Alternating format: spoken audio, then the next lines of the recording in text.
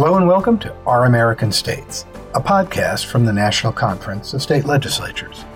This podcast is all about legislatures, the people in them, the policies, process, and politics that shape them. I'm your host, Ed Smith. I've been a practicing physician since 1984, so I have obviously dealt with a lot of diabetic patients. Alec began rationing his insulin, and he passed away at the age of 27, unable to afford a medication that he needed to survive.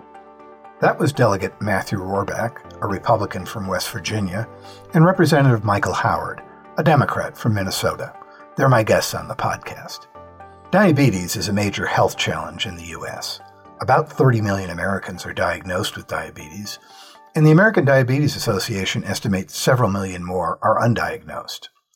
Millions of people with diabetes use insulin to control their condition, and the cost of insulin has been rising dramatically.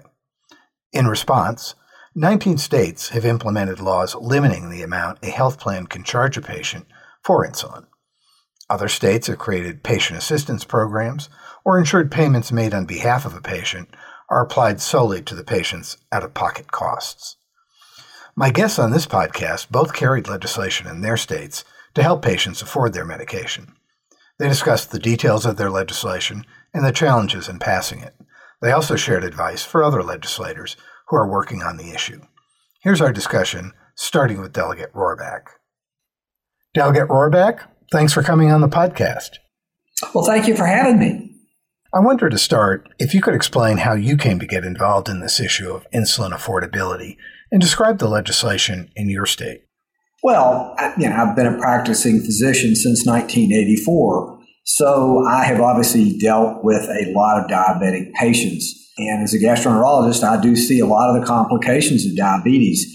It's a very important issue to me, and it always has been. Now, the legislation that we just passed, there's three parts to it. The first part was a cap on the cost sharing, otherwise known as copays, for insulin itself.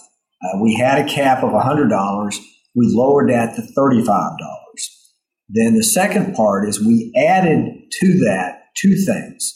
The first was a cap on supplies. So this would be continuous glucose monitors, glucometers, test strips, lancets, things of that nature.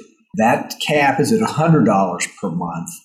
And then the third thing we did is we added a cap on insulin pumps at $250 one time every 2 years.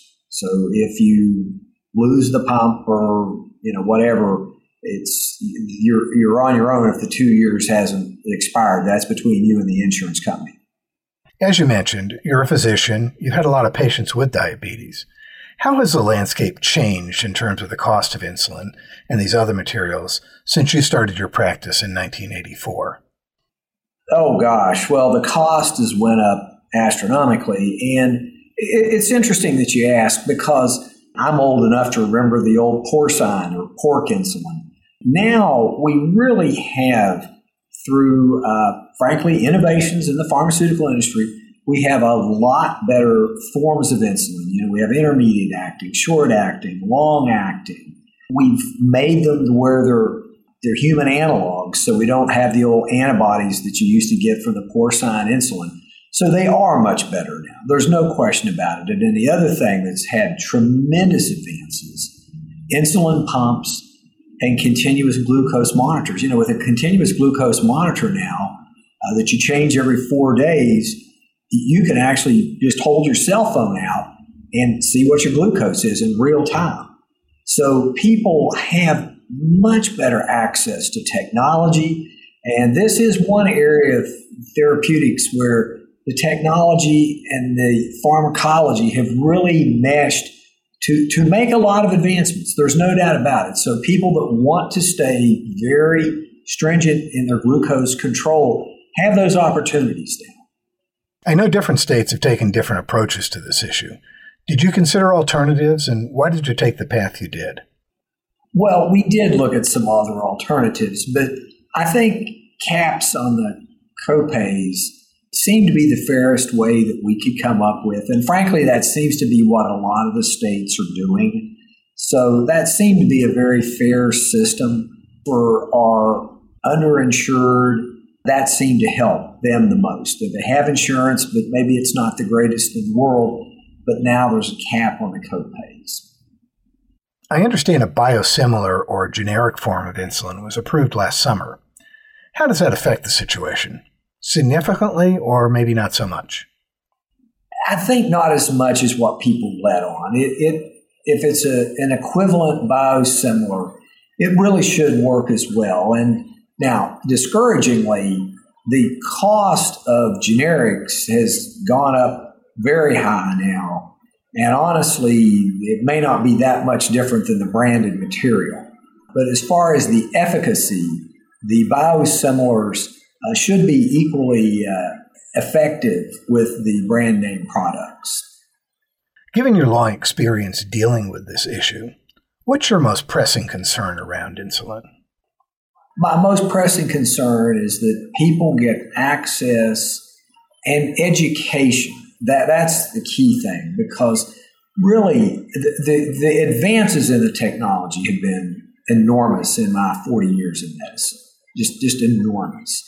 I know we are all quick to blame the pharmaceutical industry, and there's probably some reasons for that. But in this instance, they really have moved the needle. So we've got to get greater adoption of what they have really come up with, because pumps and continuous glucose monitors and just all the new forms of insulin, we really can keep people under excellent control. And the advantage for all of us to do that is you don't see all the end organ damage that you see from diabetes. So you don't hopefully see the heart disease, the cerebrovascular disease, the hypertension, the diabetic ketoacidosis. The list just goes on of things that we should be able to avoid given what we've got now.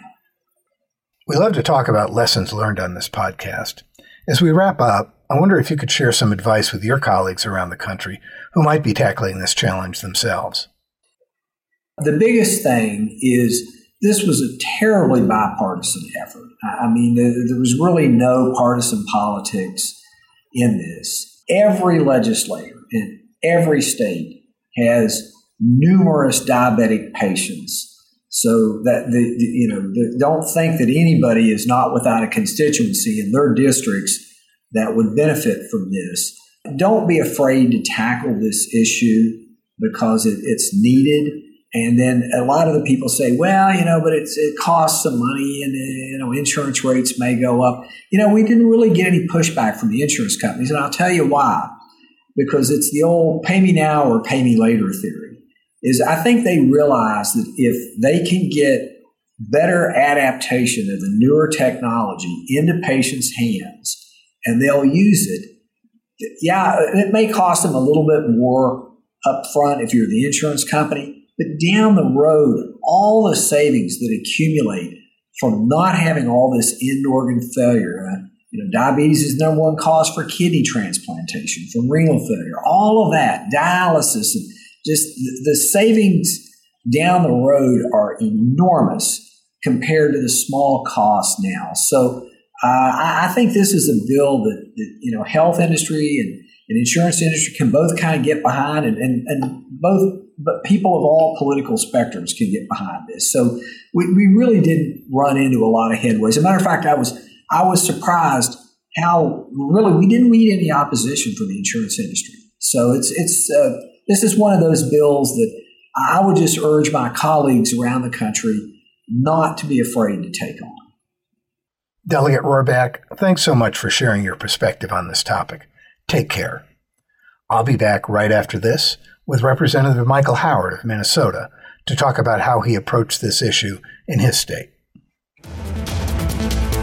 Rely on state legislatures' news on the NCSL website for the freshest takes on people, places, and policy. Find out what states are doing about the biggest issues of the day And check out the Across the Aisle and My District features for compelling stories of bipartisanship and special places and events. Make SLN your daily go-to for all the hottest legislative topics and trends. Just click on the News tab on the NCSL website, www.ncsl.org.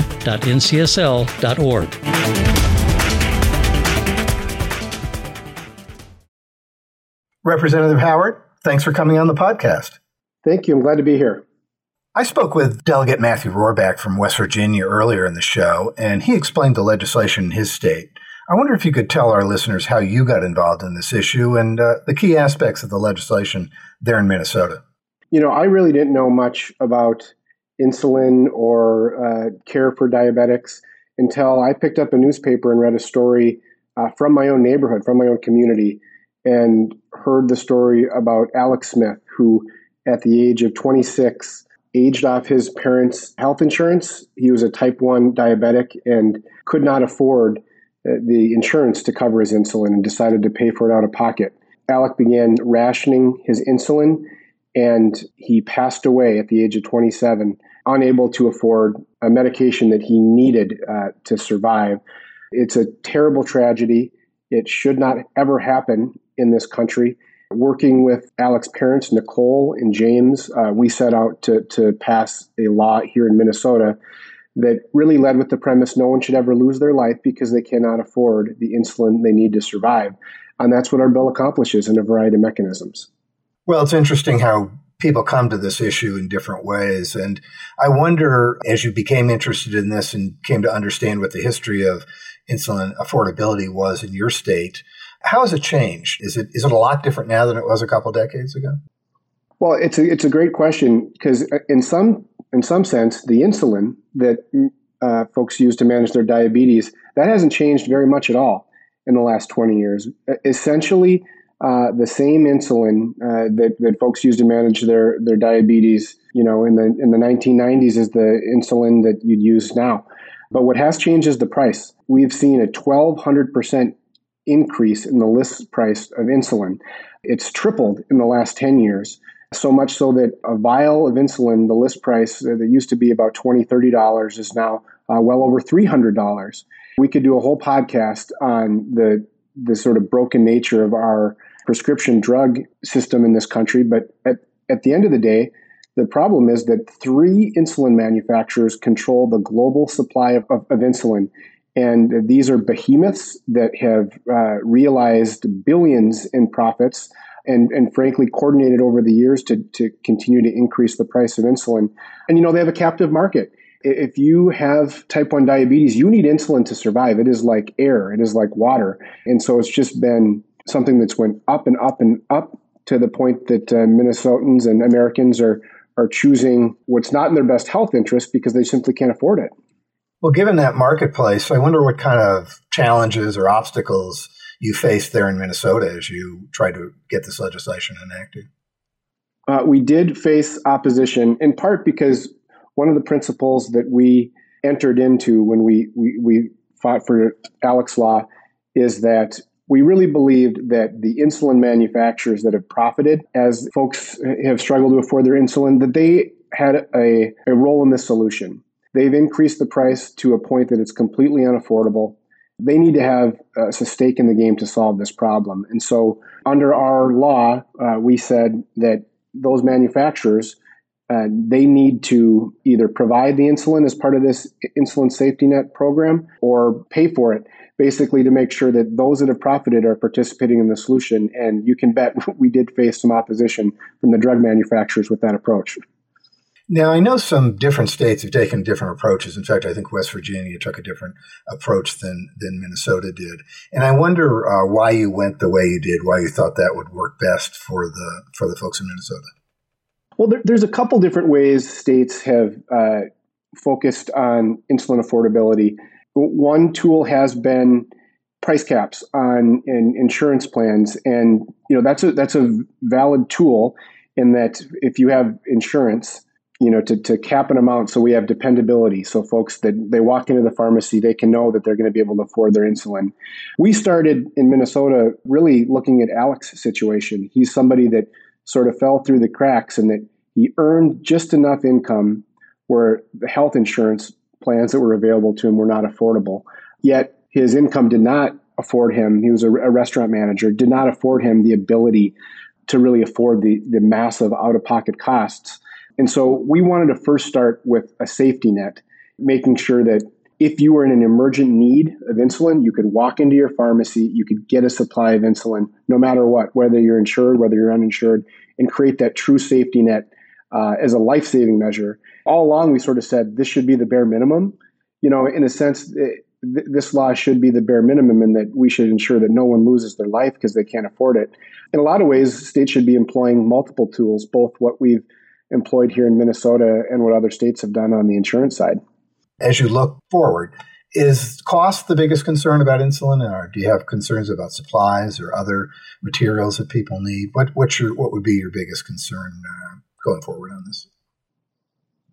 It really feels like the cost has been driving a lot of the conversation for the medication for insulin over the last couple of years. And I'm really grateful to see states all across the country sort of pick up the mantle of the amazing leadership of Nicole Smith-Holt and sort of our advocates that are pushing this. But as folks are looking at it, it is beyond cost. I mean, one of the things that is a driver of cost to manage diabetes is the cost of supplies, like a continuous glucose monitor, which the advances in technology in recent years has greatly helped patients manage their diabetes. Unfortunately, what we're hearing is that the highest level of technology, these monitors, are also growing incredibly expensive to the point where some folks are choosing a lesser method of management that's not something their doctor would prefer, but they have to choose something that's less expensive. We should look at that as well. We're in the process of drafting legislation here in Minnesota. It feels like a good evolution in that we've seen caps on the price of insulin, and I think we should look at caps on some of the cost of supplies as well. It shouldn't be unaffordable to manage a disease like type 1 diabetes that is, if you're not on top of it, you're going to end up in an emergency room or worse. That's just not an outcome we should accept for anyone. Well, as we get ready to wrap up here, one thing we always like to ask our guests is lessons learned. What would you share with other legislators across the country if they're taking on this issue, trying to craft legislation? The number one lesson I learned is the power of your constituents leading a fight. There's no way we would have been successful going up against these mega drug companies and special interests if not for really a handful of mighty advocates like Nicole and several other Minnesotans that came, shared their stories of their families, personal stories, and intentionally we let those stories lead the public discussion. And it was incredibly powerful.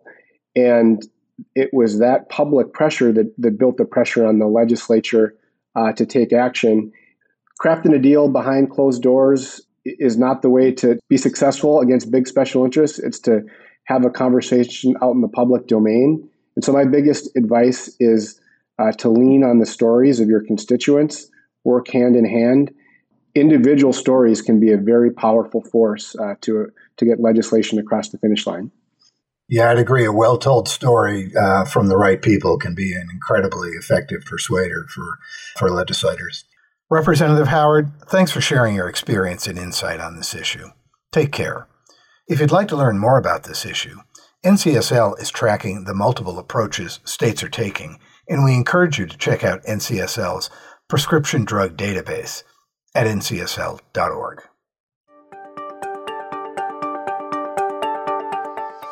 And that concludes this episode of our podcast. We encourage you to review and rate NCSL podcasts on Apple Podcasts, Google Play, Pocket Casts, Stitcher, or Spotify. We also encourage you to check out our other podcasts, Legislatures, The Inside Story, and the special series, Building Democracy. Thanks for listening.